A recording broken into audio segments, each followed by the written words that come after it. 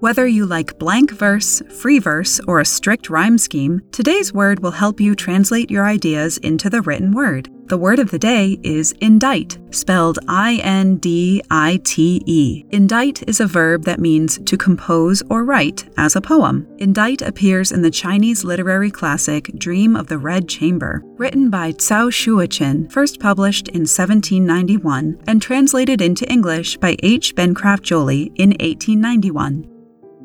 After Chia Cheng had listened to these words, he pondered for a while. These tablets and scrolls, he remarked, present however a difficult task. According to the rites, we should, in order to obviate any shortcoming, request the imperial consort to deign and compose them. But if the honorable consort does not gaze upon the scenery with her own eyes, it will also be difficult for her to conceive its nature and indite upon it. And were we to wait until the arrival of Her Highness to request her to honor the grounds with a visit, before she composes the inscriptions, such a wide landscape will nevertheless in no way be able to show off its points of beauty to advantage.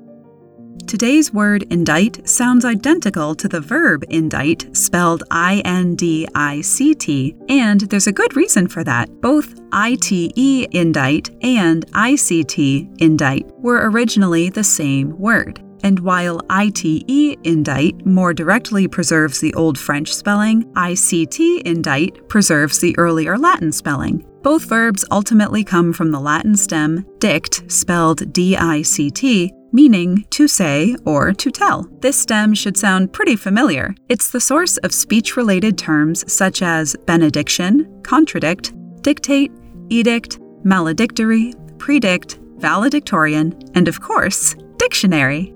Learn more ways to say what you want to say with Word of the Day at dictionary.com. Click on the link below.